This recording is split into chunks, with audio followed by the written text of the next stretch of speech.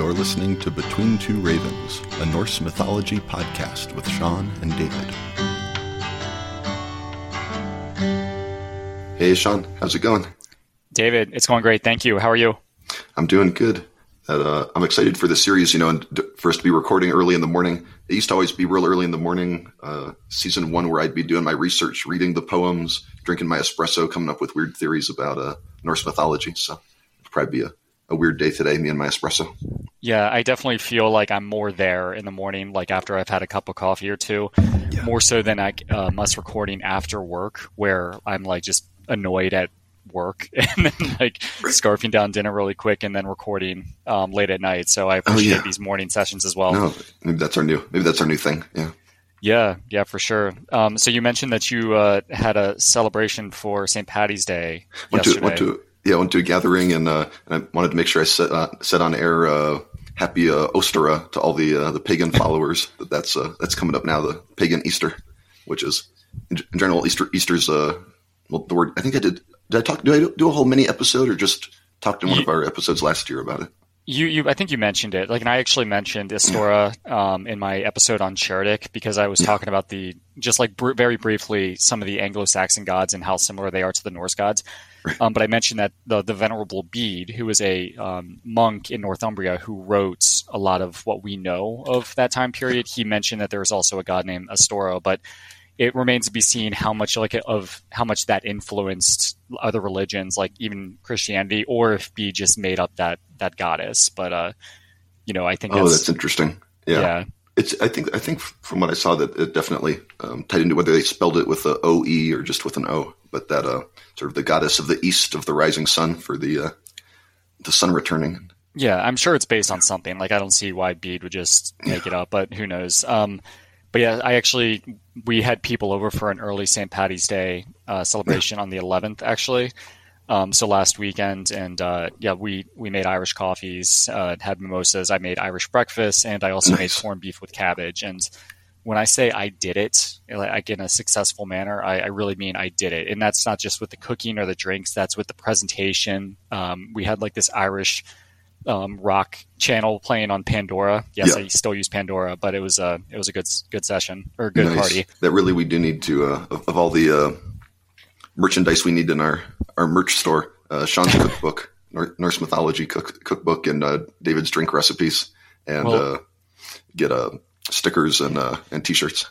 I don't know if I told you. Well, I know I've mentioned that I used to have an Instagram account called Sean Cooks Things, where it was kind of like a joke where I would only cook things that like a non-cook would want to make that I think taste good. 2-ingredient meals. Yeah, like it'd be like, oh, I put this piece of beef in the slow cooker and I add salt and pepper and then I cook it for 8 hours and then like I would have this like one page where the entire recipe was like 3 lines at the top and then I would have like a picture of a cow, like a cartoon cow at the bottom, and I was going to make a cookbook, but I didn't do that. But maybe I'll implement something like that, just based on the actual Norse myths. We could started as a blog, and we'll have goat milk in Valhalla. Yeah, if we can get a book deal. Yeah, and then my other announcement was that I'm starting a mindfulness group again with the Walled Garden. So it'll be Friday mornings.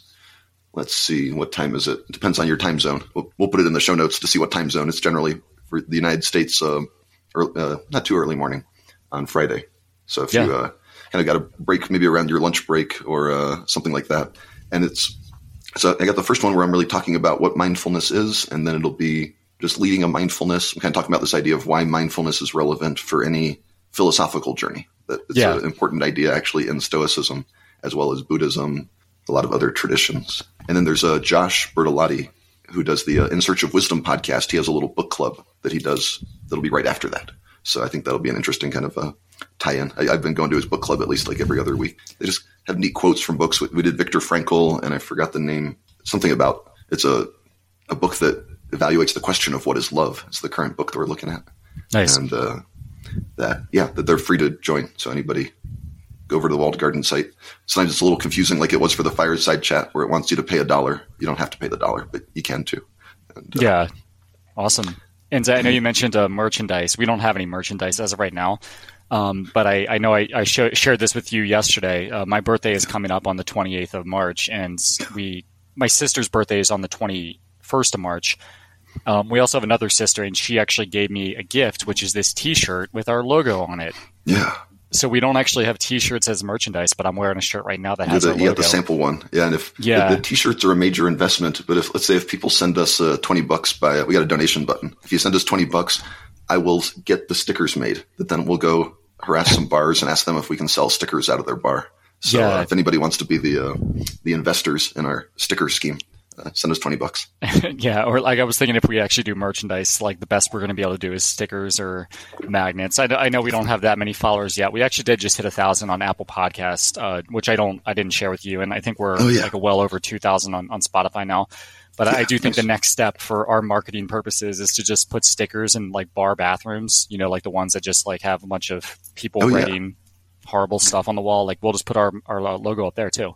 Should come up with some kind of dirty joke of something about Sean and David in the bathroom. I'm going to leave that. Oh God, leave that one alone.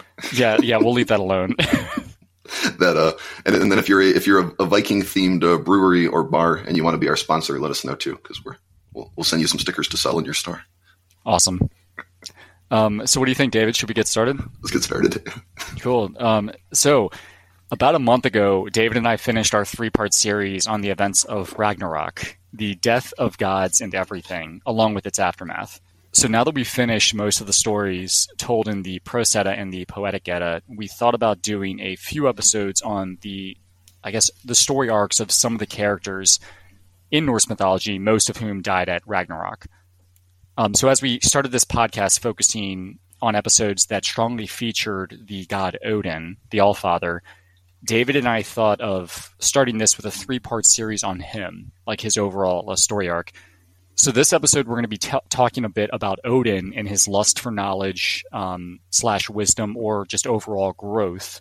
One in which we think of, and like I personally think that this story arc of him paints Odin as like somebody younger, maybe in their 20s or 30s, with most of their life in front of them, or at least with, as I mentioned, with my headcanon, he is. So in part 2, we're going to be discussing Odin as the antagonizer who sees the world as a game and his potential plaything.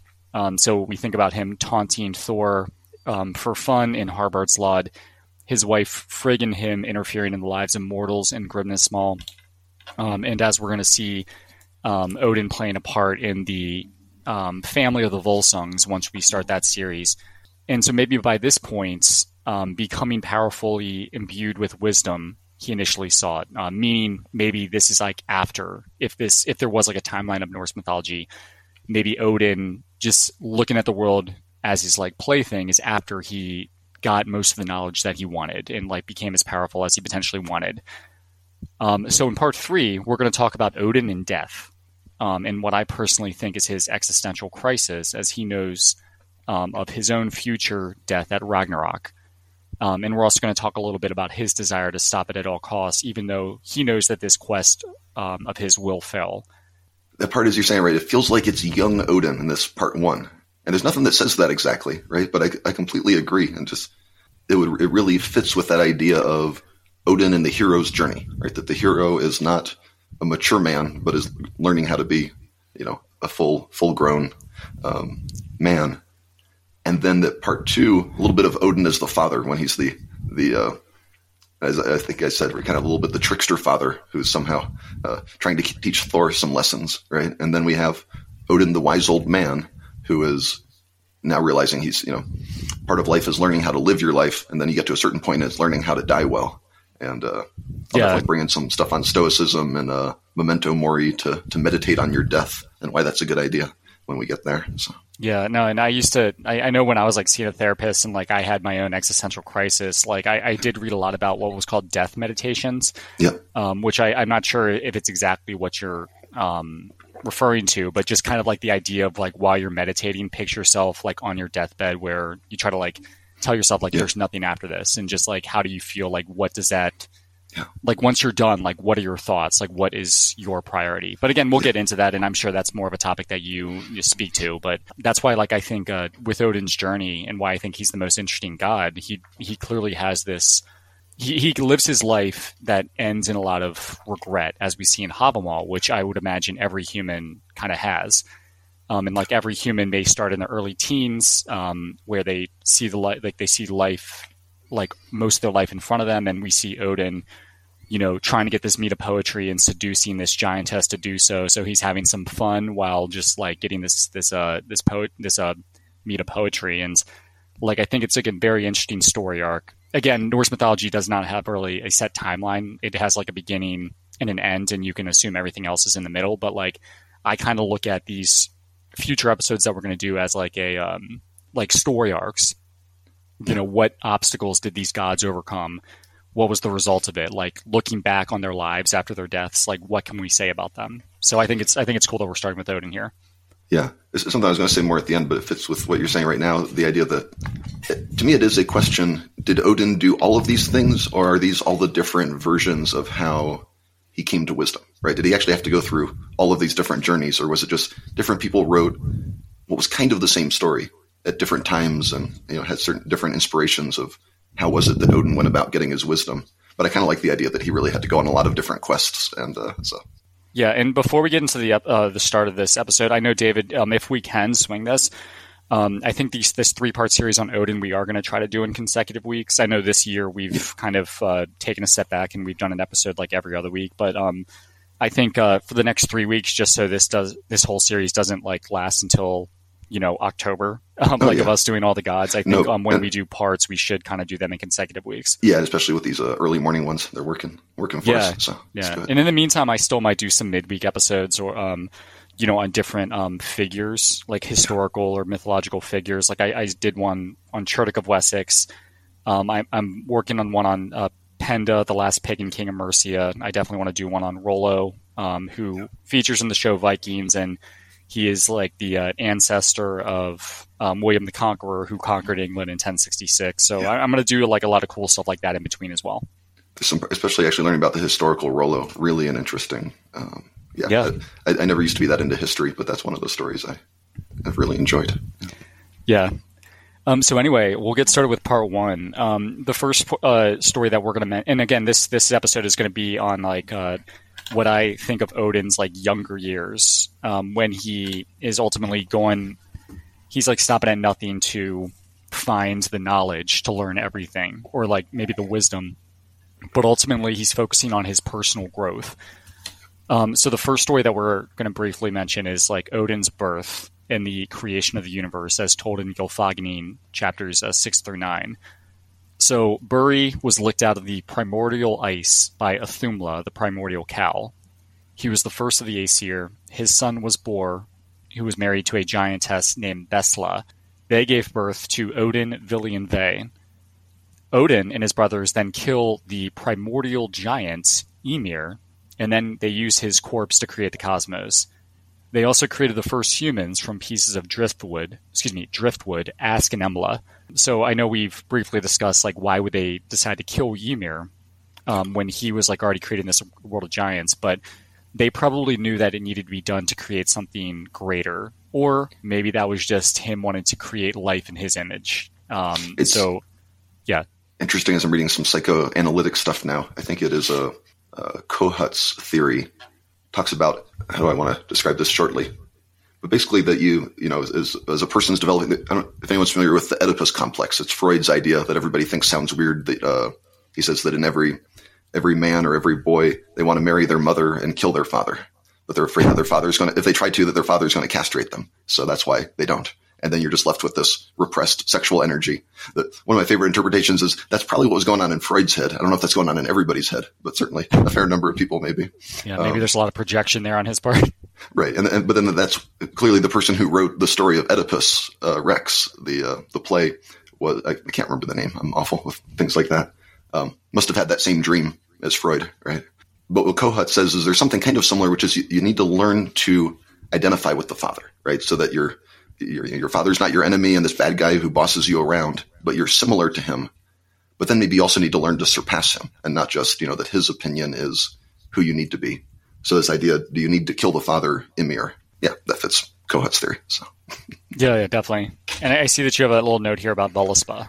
Yeah, that as we're starting with the, we're talking about Odin's journey, and the beginning of it, of course, is when Odin's born, right? And that in the later part, it's where Völuspá, he talks to the seeress, and she's explaining to him the story. And you'd think he would kind of know some of this story. So why is she explaining it to him? But that idea that Odin really seems like he doesn't know his father, right? As we go through these things, he never interacts with his father. You never hear him talk about him much, right? That's a thing you would never get until you spend a lot of time diving into the myths and thinking about him too much. But that Odin having to do some of these things and having Mimir as his mentor and things like that. And I think they often even talk about Odin as, the son of Bestla, but not referring to him as the son of his father. So there's something there that fits kind of mythologically as well, I would say. Yeah, no, I agree. And I was going to make that note about Mimir, which I believe it's in also in Völuspá, where they mention that Bestla is like the daughter of Bolthorn, and I think that another source mentions that Mimir is also the son of Bolthorn. Right. So Odin looks at Mimir as like this wise old Uncle Mimir figure. Yeah, even if the story in Gylfaginning that does mention Mimir doesn't specifically mention that Mimir is Odin's uncle, but you see in different stories that Odin does go to Mimir for counsel. So in one other note I wanted to make here, just with the creation of everything, because chapter 9 of Gylfaginning mentions that Earth is Odin's daughter, but also his wife, and they gave birth to Thor. So we know that Frigg is Odin's wife. So I think that there's just some symbolism here that Odin created Earth, and he was the father of Earth in that sense.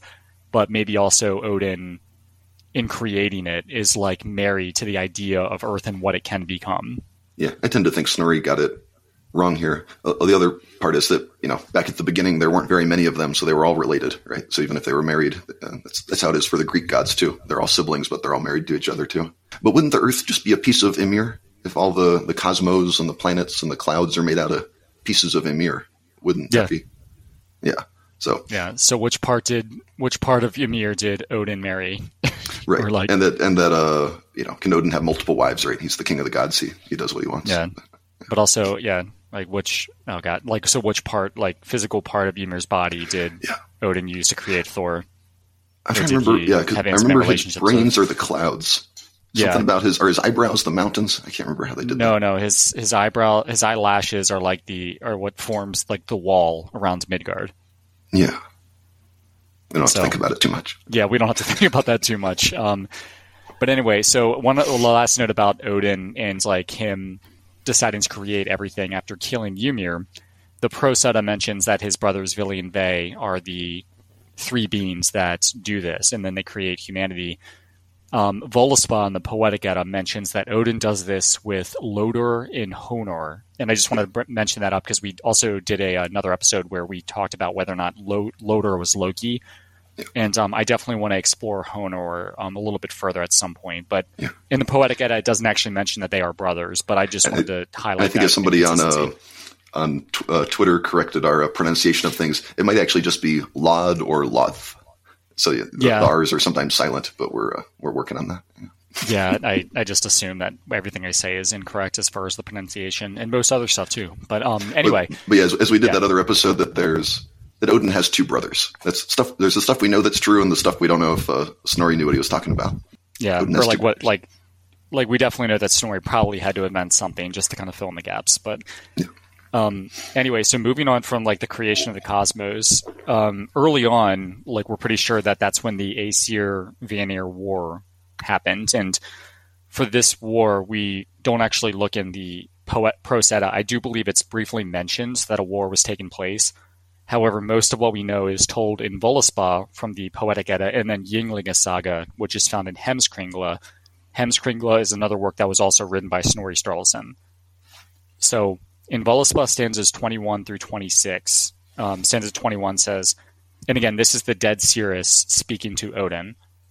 I remember the first murder ever in the world, when Gullveig was pierced by spears and burned in Odin's hall. They burned her 3 times. She was reborn 3 times, often killed, not a few times. Still, she would live again. And again, this is Jackson Crawford's translation of the Poetic Edda. So Völuspá right here is mentioning that Gullveig, who the gods named Heath, but also is probably actually Freya. David, I see you had a note here about... And David's theory is that maybe it was Freya's mom, which would make sense why. So she was being killed multiple times, and then they had a war. And then later, Freya gets sent to the Aesir. So if it's basically Freya, but it's not quite Freya. And we know that Njord is married and has children with his sister. It must be Njord's wife's sister, the powerful sorceress. So. Okay, awesome. I think it's Nerthus because that's a powerful sorceress that Tacitus talks about being an ancient goddess. So this is David making things up, but I think also I'm right. Awesome. But anyway, so like if like Golveg or potentially Freya or Heath as the Aesir caller, like this character knew magic and witchcraft, and this obviously like maybe not offended the gods, but maybe scared the gods. So they start a war with the Vanir after they unsuccessfully kill her. So Odin lets a spear fly and then starts this war with the Vanir. And the actual quote in Voluspa is, Odin let a spear fly and shot it into the fray. This was the first war ever in the world. The outer wall of Asgard was broken. The Vanir knew war magic and trampled the valleys. So then we find out in Ynglinga Saga, again from Snorri's work Heimskringla, the war itself was evenly matched and ended with a truce and an exchange of hostages, one that involved Njord and his children Freyr and Freya going to the Aesir, and then Mimir and Honir going to the Vanir. So I like to think in my headcanon that Odin's actions afterwards, like in the upcoming stories, mean that although maybe he and the Aesir were afraid of Golveg's power, which is satyr magic, maybe after the war he grew intrigued by it, and this led him to be wanting to understand it a bit more. Like he saw the power in this, along with maybe wanting to learn everything there was to learn. So I kind of look at this war, the aftermath of this war, even though the Aesir were worried about this thing that they didn't understand, and we see that this is there's probably some loose connection to today's world and people just being afraid of what they don't understand. But I like to think after the fact, Odin grew and he became open to trying to understand this magic and maybe like use it for himself to become more powerful. Yeah. And then my other theory is that maybe he captured the sorceress because he wanted to learn the magic, right? And then she wouldn't give it to him, so then he killed her, and then that leads to all this. Saw that it was unsuccessful, yeah. Right, yeah. And then actually I'm remembering now part of my theory of why is Njord married to Nerthus. I think there is some historical things that suggest those names are similar enough that was Nerthus originally a goddess, but that then was converted over time into Njord being a fairly feminine, masculine kind of, that idea that he's not the most masculine of the gods, basically. Yeah. Something.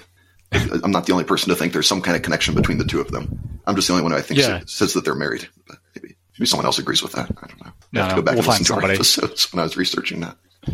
Yeah.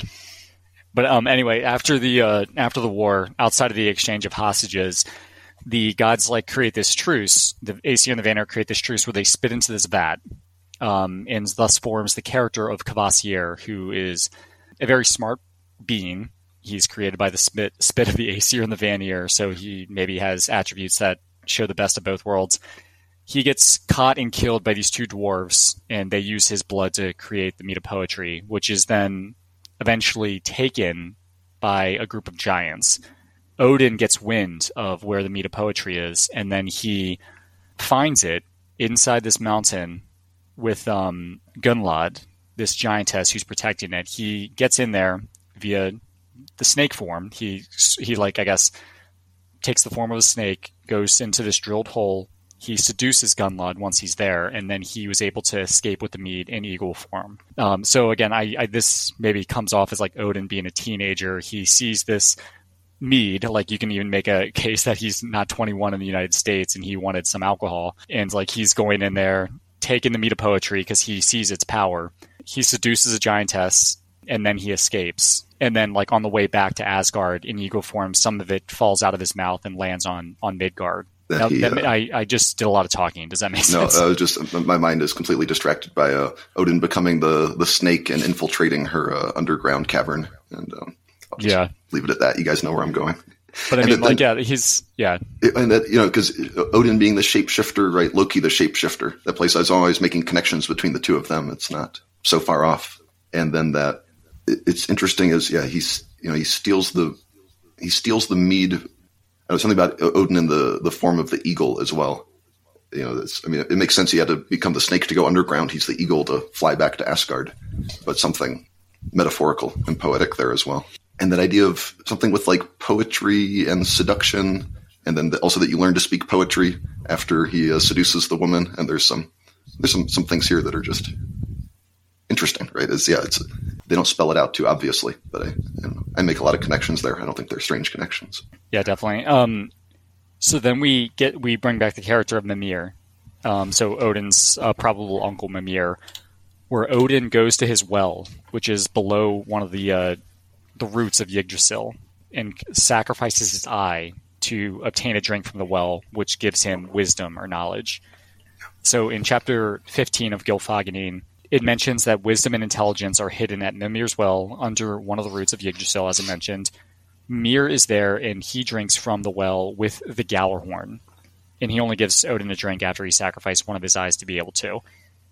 Then in Völuspá, stanza 28, it says, I sat alone when that ancient one came to me, Odin of the Aesir, and he looked into my eye. What do you seek from me, Odin? Why do you seek me, Odin? Odin, I know where you hid your eye in the famous waters of the Well of Mimir, but Mimir can drink every morning from those waters where your own eye drowns. Have you learned enough yet, Allfather?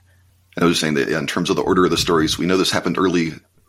This had to have happened earlier than the war with the Aesir and Vanir, because Mimir still has his head. He does not make it successfully from his hostage exchange. Let me see your thoughts, Sean, and then I had a comment. Yeah. Well, no. And real quick on that note, so that's like another story when Honir and Mimir go to the Vanir. Honir is like considered like this like smart being, but he's kind of an idiot. But he gets all of his knowledge from Mimir, and the Vanir get pissed off because they feel duped, so they cut off Mimir's head. So yeah, which is like, but, he's the smart one. You should have just started talking to him. Yeah, it doesn't make too much sense. But it makes sense if they were still angry from having killed their queen 3 times over. So maybe that's a little bit of it. Yeah, yeah. They wasn't all like rainbows and everybody singing Kumbaya just because they exchange hostages and they spit into this vat. So yeah. But yeah, with this story, like, what would you sacrifice to get what you want? And Odin obviously wants knowledge, and he wanted it so much that he was okay with sacrificing his eye. Yeah. To get it. And so like I know when we discussed that episode, I think we talked about how like in today's world, if you want something, like what are you going to go through to get it? Like, are you going to sacrifice like your time and work 70 hours a week to make enough money to maybe be able to retire 5 years earlier or buy a bigger house? So like that, I think that was the connection that we made. But Odin was certainly okay with losing one of his 2 eyes to just take one drink from this well for the sake of getting this knowledge. That this is sort of a part where it transitions from, is it Odin's hero's journey or is it the shaman's journey? The idea that the shaman image often involves dismemberment and then going to the underworld, right? So this is down below the world tree, or at the roots of the world tree. There's also a theme that I'll probably mention now, this idea of, Odin, right? He's the king of the gods, but he's getting the wisdom from the feminine. Repeatedly through all of these, right? It's from the Seeress for Völuspá. It's from Gunnlod with the mead of poetry. It's from that the well and water being kind of feminine, and then Mimir is the mother's brother, right? This idea is, and it doesn't just mean from women, right? I mean, that's the image, the mythological image, right? Is the guy kind of, either he's slaying the dragon or he's capturing the princess or something like that, right? But when I say masculine and feminine, kind of like with, yin and yang, right? These ideas, just the archetypal energies, not about men and women of modern society. And that something else I was going to say there. And the idea of the unconscious, right? And the deep waters and the unconscious being feminine somehow, but especially from a man's perspective, right? So it's men writing the poems. It's masculine psychology or dream images in a man's head. The women would write different stories, right? So I always like to emphasize that it's not just me trying to be that biased. It's who wrote the poems and wrote them down, right? Yeah, and it's like we also know in Baldur's Drama, he went to hell to get knowledge from a woman. Yeah. You can make the case, like even in Grimnismal, he learned a lesson about humanity after kind of losing this contest. Well, winning this contest to his wife, but then realizing he lost in the long term. So I think there's something to be said there. An interesting thought that just popped in my mind. Because this is sort of, as Sean's saying, right? You go to the underworld and then there's a woman there, right? And why is she there, right? If this just pops up in your dream, it's something very archetypal about the structure of the unconscious mind that's what's there. You go to the underworld, there's a woman there. I don't know why, right? Mostly because you're a man and you're not a woman. So your feminine side is repressed to your underground unconscious, right? It's not conscious unless you're a very feminine man. Then it's more conscious. But also that idea of, right, the sky father and the earth mother, right? That's an idea from a lot of different societies, pagan religions, all these different ideas. But as I was reading Robert Bly's book, he talked about the importance of the earth father. But apparently the Egyptians had this idea of a earth father and sky mother. And almost no other culture kept that. Maybe that goes back 4,000 years BC. Most cultures didn't keep that idea. But the idea of Thor being kind of the earth father, right? He's the son of the earth. And you got Odin up there in the sky. And of course, Thor is thunder as well. But that there's something about Thor being kind of connected to the ground, right? And that's the thunder. Mm-hmm. Lightning comes down and it is grounded into the ground, right? Because Thor is a very important god to the Norse as well. And this idea of, him and Odin, mostly Thor goes on the hero's journeys, but we talked about there's a place where Odin went on the hero's journey. Just kind of something interesting there with them being two of the most important gods that we have the most stories of. But yeah. Anyways, I'm exploring some of my own ideas that come to me while we're reading. So I might have more. I never know what you're going to say. I might have more substantial interpretations on what I mean by that later, but I'll just leave it there. Yeah. We can put it in the blog. Then there's also this other story from the Poetic Edda that we have not covered yet in depth, like with an episode. And I know, David, you and I talked about definitely doing an episode on this, maybe even for like a fireside chat, but it's the story of Vafthrûdnir. It's where Odin has his contest of wits or his contest of knowledge with the giant Vafthrûdnir. And Jackson Crawford calls it the contest with the Riddle Weaver. Yeah. So to sum it up, Odin visits a very smart giant and they have a battle of knowledge that Odin ultimately wins.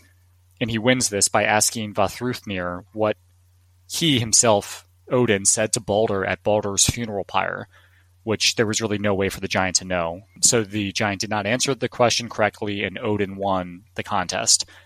And the poem itself serves as like another great source of world building for Norse mythology. But like I do think it's just like another brief story that shows like Odin, maybe he wants to like show that he knows everything, but he also like beats this very wise giant. And I feel like there's like some form of him gaining prestige, just from doing so. Like if you think about like boxing, like Holyfield knocking out Tyson or something, or like, somebody like past saying, oh, well, this person is like one of the greats because they beat one of the best, if that makes sense. So I feel like Odin, this like allows Odin to like elevate, if that makes sense. No, and I remember you talked about the contest with the Riddle Weaver so often in season 1, and that's like, I can't believe we never actually did the episode on it. We just talked about it a lot. That I think if we were as good in that beginning of season 1 as we were like later, the way we did Lokasenna and really did it up dramatically is probably what Riddle Weaver deserved. We just weren't that good at the time. Yeah, no, we should, I don't claim to ever be good at this, but anyway, we should also just do one of our stupid voice things where I'll be Odin, you can just dust off the pipes and do the giant voice again, just like you did with the Skrymir. But there is a subtle difference between my Thor voice and my giant voice, but I'll have to remind myself of what that is. Your giant voice is just slower, kind of. Anyway, so also Odin also hangs himself on a tree to learn the runes, or not unlike the Meta poetry and the power of verbal language, maybe the power of written language, which he primarily discusses in Havamal. And he says here, I know that I hung on a wind-battered tree 9 long nights, pierced by a spear and given to Odin, myself to myself, on that tree whose roots grow in a place no one has ever seen. No one gave me food, no one gave me drink. At the end I peered down, I took the runes, screaming, and I took them and I fell. And then later, in a few stanzas later, you find out about the spells that he now knows. They're primarily kind of skills that you would learn in Elder Scrolls Skyrim or like just any fantasy game. Like one of them is the power of persuasion or seduction. One is like the power of like winning battles and like having magical weapons, controlling the weather, bringing people to life, and just like overall like the knowledge of all things. And that I think I talked about this point mostly already, but just that you can go back and see our old episode, listen to our old episode, and that I had the blog series on Odin and his shamanic journey. But that very powerful and I think meaningful dream images of that, removing parts of yourself, right? What are the parts of yourself that you need to let die, and then rebirth, right? So as we connect this to then things about Ragnarok, right? That's a piece, the different dreams that go together. Yeah. I like that. And I think part 3 of Havamal was one of our best episodes. This actually shows in this data, it's got one of the highest, what's the stat that they use? People listen all the way through to the end, something like that. Yeah. I forgot. Average consumption. Well, and it's interesting because I feel like sometimes, the part 1 would do a lot better, right? That people would be like, if I didn't finish part 1, I wouldn't go to part 3. But that this end of Havamal is one of the most powerful pieces in the myths, I think. Yeah. Of all the poems, that there's a lot, like Volspa, a lot of people really appreciate that, especially this part of Havamal.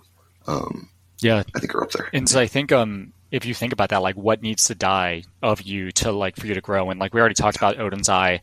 Here he literally hangs himself on a tree for 9 days and 9 nights with no food.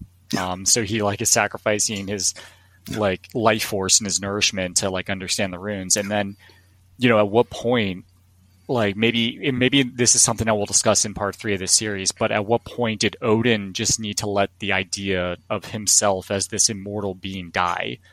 Because it's obviously his fear of Ragnarok and his fear of death is consuming him. So at what point did he just need to break that ego death and say you know what, I'm going to die, but I'm not going to let that ruin the life that I have left. So I think I don't know, maybe that's a loose connection, but I think that's something we should definitely explore. No, and it makes my loose connections go to to Christ saying, if your eye offends you, cast it out, right? And that doesn't mean it literally, right? But someone got that image from somewhere, right? And does that image repeatedly come to the unconscious mind?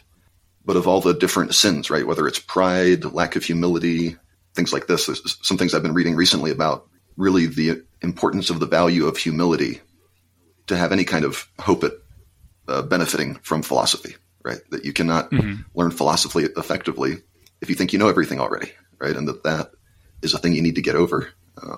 Not easy to let go of, but tying into ego death and things like that. I won't go too far off. Interesting thoughts for later.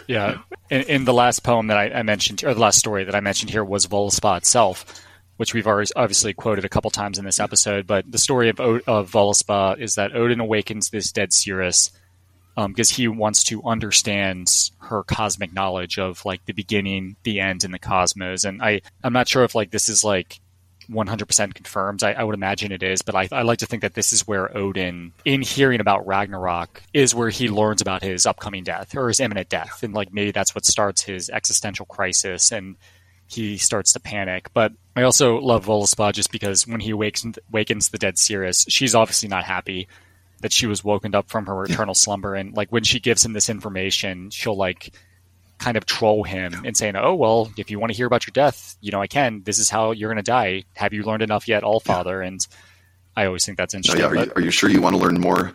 And that really reinforces how compulsive Odin is, right? That he cannot stop himself. And he's like, I need to know more. It's like, you really don't want to? I need to know more, right? That's an interesting thing. As I was actually just finished Robert Moore's, listened to old lectures on the warrior archetype. And part of what he talks about is that the archetypes are extremes. And that one of the ideas that they're not friendly, right? That the gods are not your friends, that they don't care about you. They are extremes. If you get possessed by the gods, you're going to do all kinds of destruction and harm, probably ruin your own life, things like that. That you need to know how to relate to them, that they balance each other. That idea that, Odin's not a good guy, but it's not about that, right? He is extreme. And that's, how do you see that part of yourself that probably is not as extreme as Odin, but then you need to see the extreme image to find, the part of yourself that lust for power, that doesn't know when to quit, things like that. Yeah, just imagine if you're growing up, you're 12 years old and your parents have a liquor cabinet and it's locked, but you want some Blue Label scotch or something because you think the scotch is going to give you a good time. That'll make you a man. That'll make you a real man. And then you get it and you think you can write poetry. Yeah. Not very good poetry, but you can write poetry because you're divinely inspired, right? That's the whole idea. You drank the spirits, and now you're divinely inspired to write poetry. So that's yeah. But I mean, that's like a very maybe topical for people that listen. Like they're like, oh, I'm going to steal some of my parents' liquor, and I'm not 21. Yeah. And I know in like Europe, if you're listening from Germany, I'm pretty sure the drinking age is 16. Yeah. But like, you're underage, you want to steal your parents' liquor. And it's like, of course, the most extreme version of that is, oh, well, I'm going to turn into a snake and tunnel through a mountain and like have sex with a giantess. Yeah. And just escape on an eagle. But then the lesson from Odin is don't do it, kids. Do it the right way. Follow Thor's journey to learn how to be a warrior. Don't be a snake like Odin. You'll regret it in the morning. Yeah. But yeah, David, so I think that's like, those are the stories that I wanted to focus on, but I see you have some notes here. Yeah, no, those were the stories I was thinking of, the start of Odin's journey, right? And that I was looking at it from the different poems. I always really liked the way Sean, is going to find the order of where the stories go in, right? What is the timeline, right, of Odin? Yeah, with that. And that historical perspective you have, right, of when did each thing happen? And it's a really interesting question to look at it that way. That's not where my brain goes. But I like to look at that, and then it makes me think, right? Did he do all of these things, or are these the different versions of how he came to his wisdom? That is, I was rereading a little bit through Volspa, just reminded. I'm really on this theme just because it keeps showing up, right? Of the masculine, the feminine, right? Odin's the masculine god. That there's a place in Volspa where she's explaining to him about the history of the gods, and that there was a golden age of the gods before 3 women came from Giant Land. And I think we discussed, and I think it's fairly widely considered, although you can't prove it, that they were the Fates, right? That these 3 women came from Giant Land who were the Fates, and that the Fates, because I think it does say in the Volspa that they were something like with powerful magic, right? But that their magic was to control the fates of gods and men, right? And that is more powerful than the gods, right? Odin is not more powerful than fate. And the idea that, so again, right, it doesn't say this, but it's a bit of a parallel to the way in the Bible with Eve, right? They blame the woman, but really it's the snake, and also it's the guy's, own fault, but he doesn't want to take accountability. But that there's something about becoming conscious of seeing yourself, right? Becoming self-conscious. And similarly, actually in Greek mythology, there's Pandora's box, where all the evils and, everyone could have had a good life if you would have left everything in the box, but you can't leave well enough alone. You get too curious, like Odin, and now all of the curses on humanity are loosed. But so this idea that the consciousness is the idea, right? Is it a curse or is it a gift to have consciousness, right? To be unconscious and to be on autopilot and not think too much. There's something that's actually nice about that. But then again, there's also probably a lot of problems that come up, and you'll only realize them later. And that is right. It's from the very start of Volspa, and it's the beginning of Odin's eternal war against fate. And he doesn't know all the details of it until he talks to the seeress a bit more. Yeah. And it's like on a topical note, like I'm like stressed, like I'm not having a good time at work right now. And it's funny because like I'm trying to tell myself, like right now, like I am so consumed with everything about work that even after like work every day, I'm thinking about it and I'm like worried about the next day. Like every day is like kind of like the Sunday scaries for me. But like I know for a fact that like, let's say I live to be 80 and I'm on my deathbed, I know I'm going to look back to this moment and be like, you fucking idiot. Like, why would you let that consume you? Spend so much time worrying. I think like with everything, like, and I know I could go on autopilot. Like I could just be like, all right, well, I'm going to like numb my senses, like maybe have an extra glass of wine and just play video games every night, as opposed to like taking the steps to get out of my current situation. And I think there's just that balance of like having that consciousness about the situation and like, or trying to numb it, if that makes sense. I'm not sure if that's what you were getting at. No, well, it ties, there's all kinds of ways to see it, and it ties into actually to the idea of mindfulness, and that by practicing mindfulness, you become more conscious, you become more aware, you become aware of your own thoughts. And it is that question, right? Can you just keep pushing it away and keep pushing it away? And it's like, I'm at home, so I'm not going to think about work, yet it keeps creeping in, right? Or do you kind of stop and look at it, right? Or maybe there's something as I'm starting these groups, I'm actually doing a good job finally of practicing my own mindfulness and meditation practice every day. If I'm going to teach it, I better be doing it myself, right? It's the lead by example. That somehow through meditation or mindfulness, you gain the skill that lets you just be a little more present in the moment, right? So when you're at home, you're just at home. And it's easier to let go of, say, the distraction from work, right? It's a subtle difference to let it go versus pushing it away. And how do you do that versus the other? It's a mental muscle you train in your brain and try to get better at. But it's a very good question of, is it true that you let it go and it's not bothering you? Or are you repressing that and pushing it away and it's building up and bubbling over? So a very important question you bring up, and not easy. But the idea is that there's something you have to practice. You can't just be like, I'm not going to worry about work, and now I'm not worried. It doesn't work that way. Yeah, but maybe like if we do like look back to like our early 20s or like late teens, like we all had our own issues then as well. Like they're just not the same issues, but like that's where I like look at Odin being in these stories. He's trying to, become his most best self. Yeah. And like that's something like I think even like in our mid 30s, like we're trying to do as well. But it's definitely just like a different approach to it. I think the idea, if you live your life very consciously, very intentionally, you probably will have less that you regret, right? That you stopped in the moment and you thought, what's important and what do I want to be doing right now? That will be a thing that you don't regret, right? And when you, all the time you spent, intoxicated playing video games, it's like maybe that wasn't what I wanted to be doing, but I like to play some video games. Yeah. Too.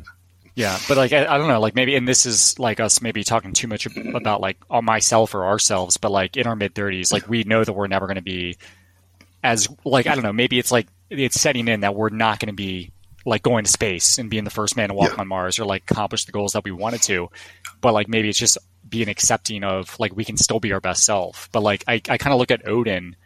Like he was there. He wanted to be the most powerful being in the universe, and maybe for a time he was.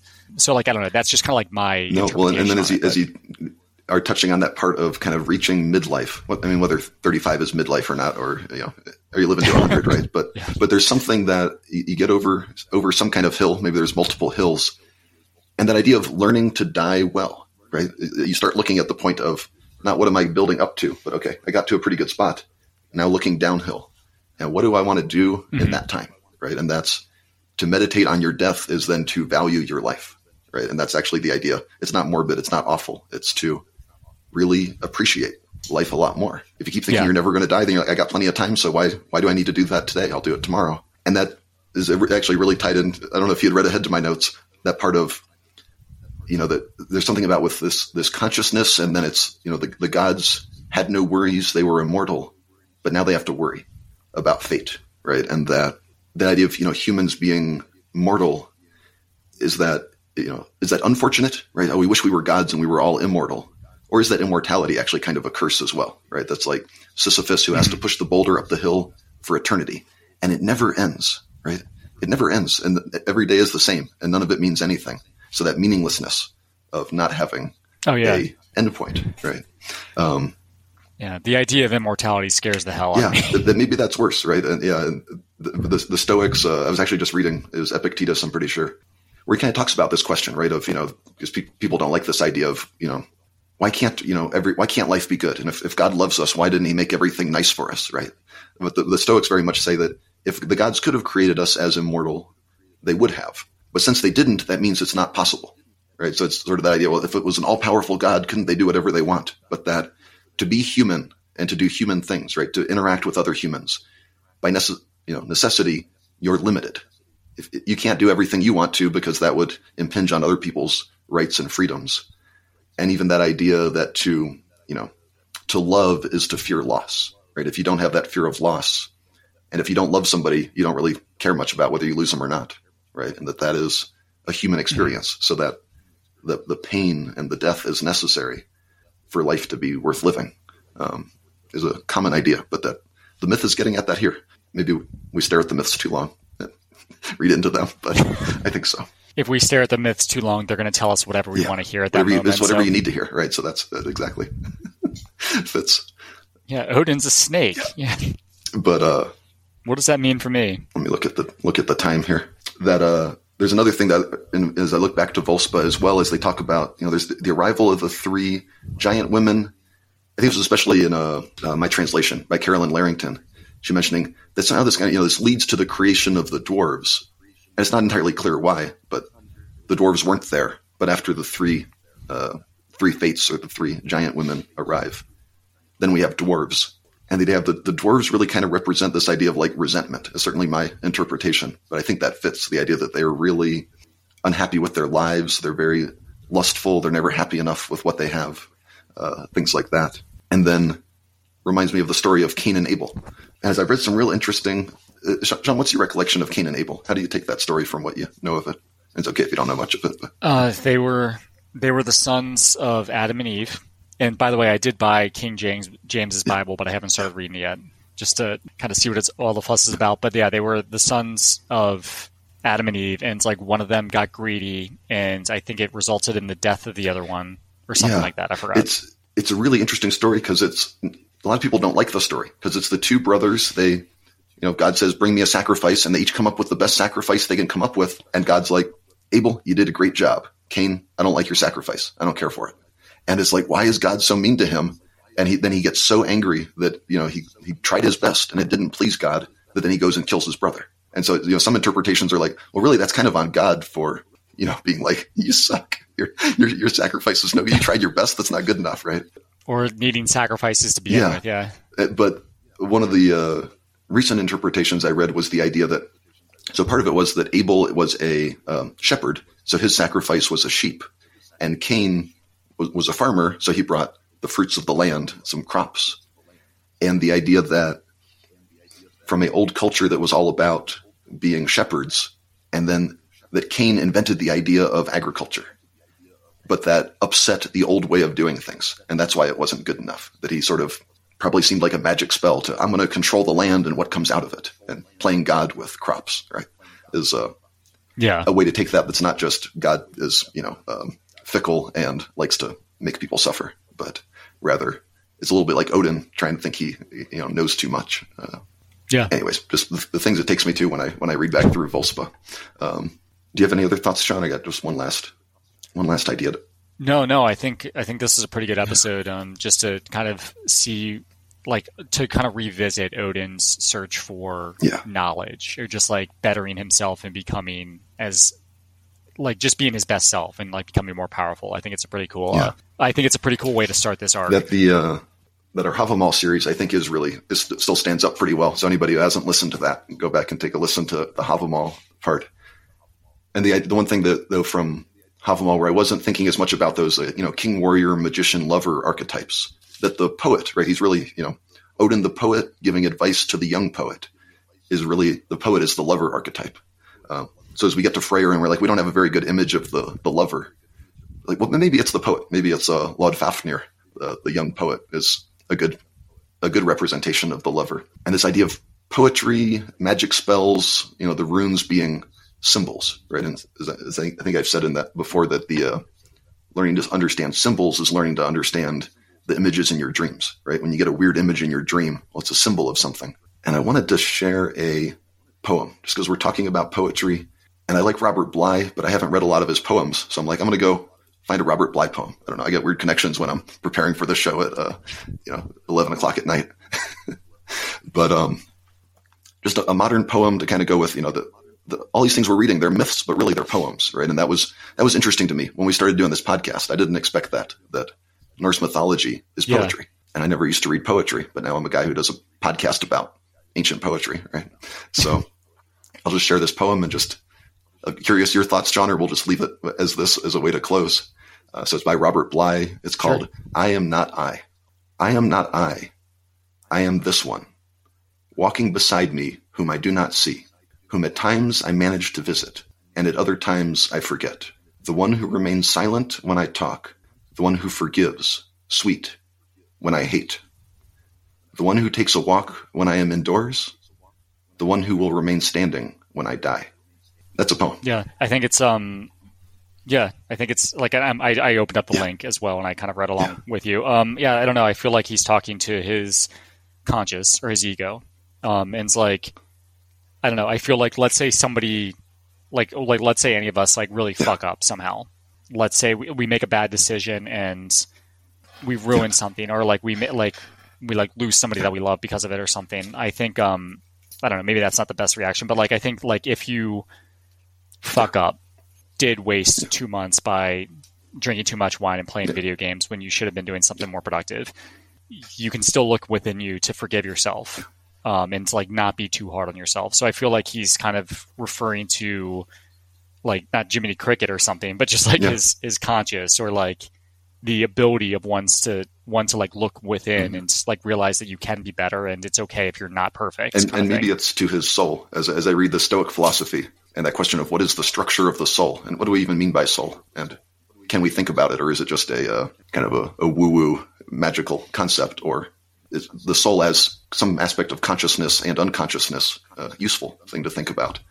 Yeah, that if the ego is I, then who is this other one? And am I the soul or am I the ego?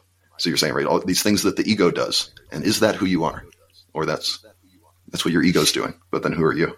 Hard to put it in words. Like you can write a bunch of pages about it, but what is it? About 8 lines there. Very, very well put, I think. Yeah, definitely. Anyway, Sean, we like to get deep on this show. I hope that's what everybody's here for. So. Yeah, no, definitely. I think this was a good episode. So I guess in part 2, we're going to be discussing a few, maybe like 2 or 3 stories on Odin and him just getting involved in the affairs of mortals and other gods. So that'll be fun. All right, Sean, have a great day. You as well. Bye. Thank you for listening to Between Two Ravens. If you've been enjoying our show, please write a 5-star review on iTunes to help spread our podcast to a wider audience. See the show notes below for links to follow us on social media. Our podcast is part of the Walled Garden Podcast Network. The Walled Garden Philosophical Society is committed to the pursuit of truth, wisdom, virtue, and the divine, wherever it might be found. Visit thewalledgarden.com to learn more.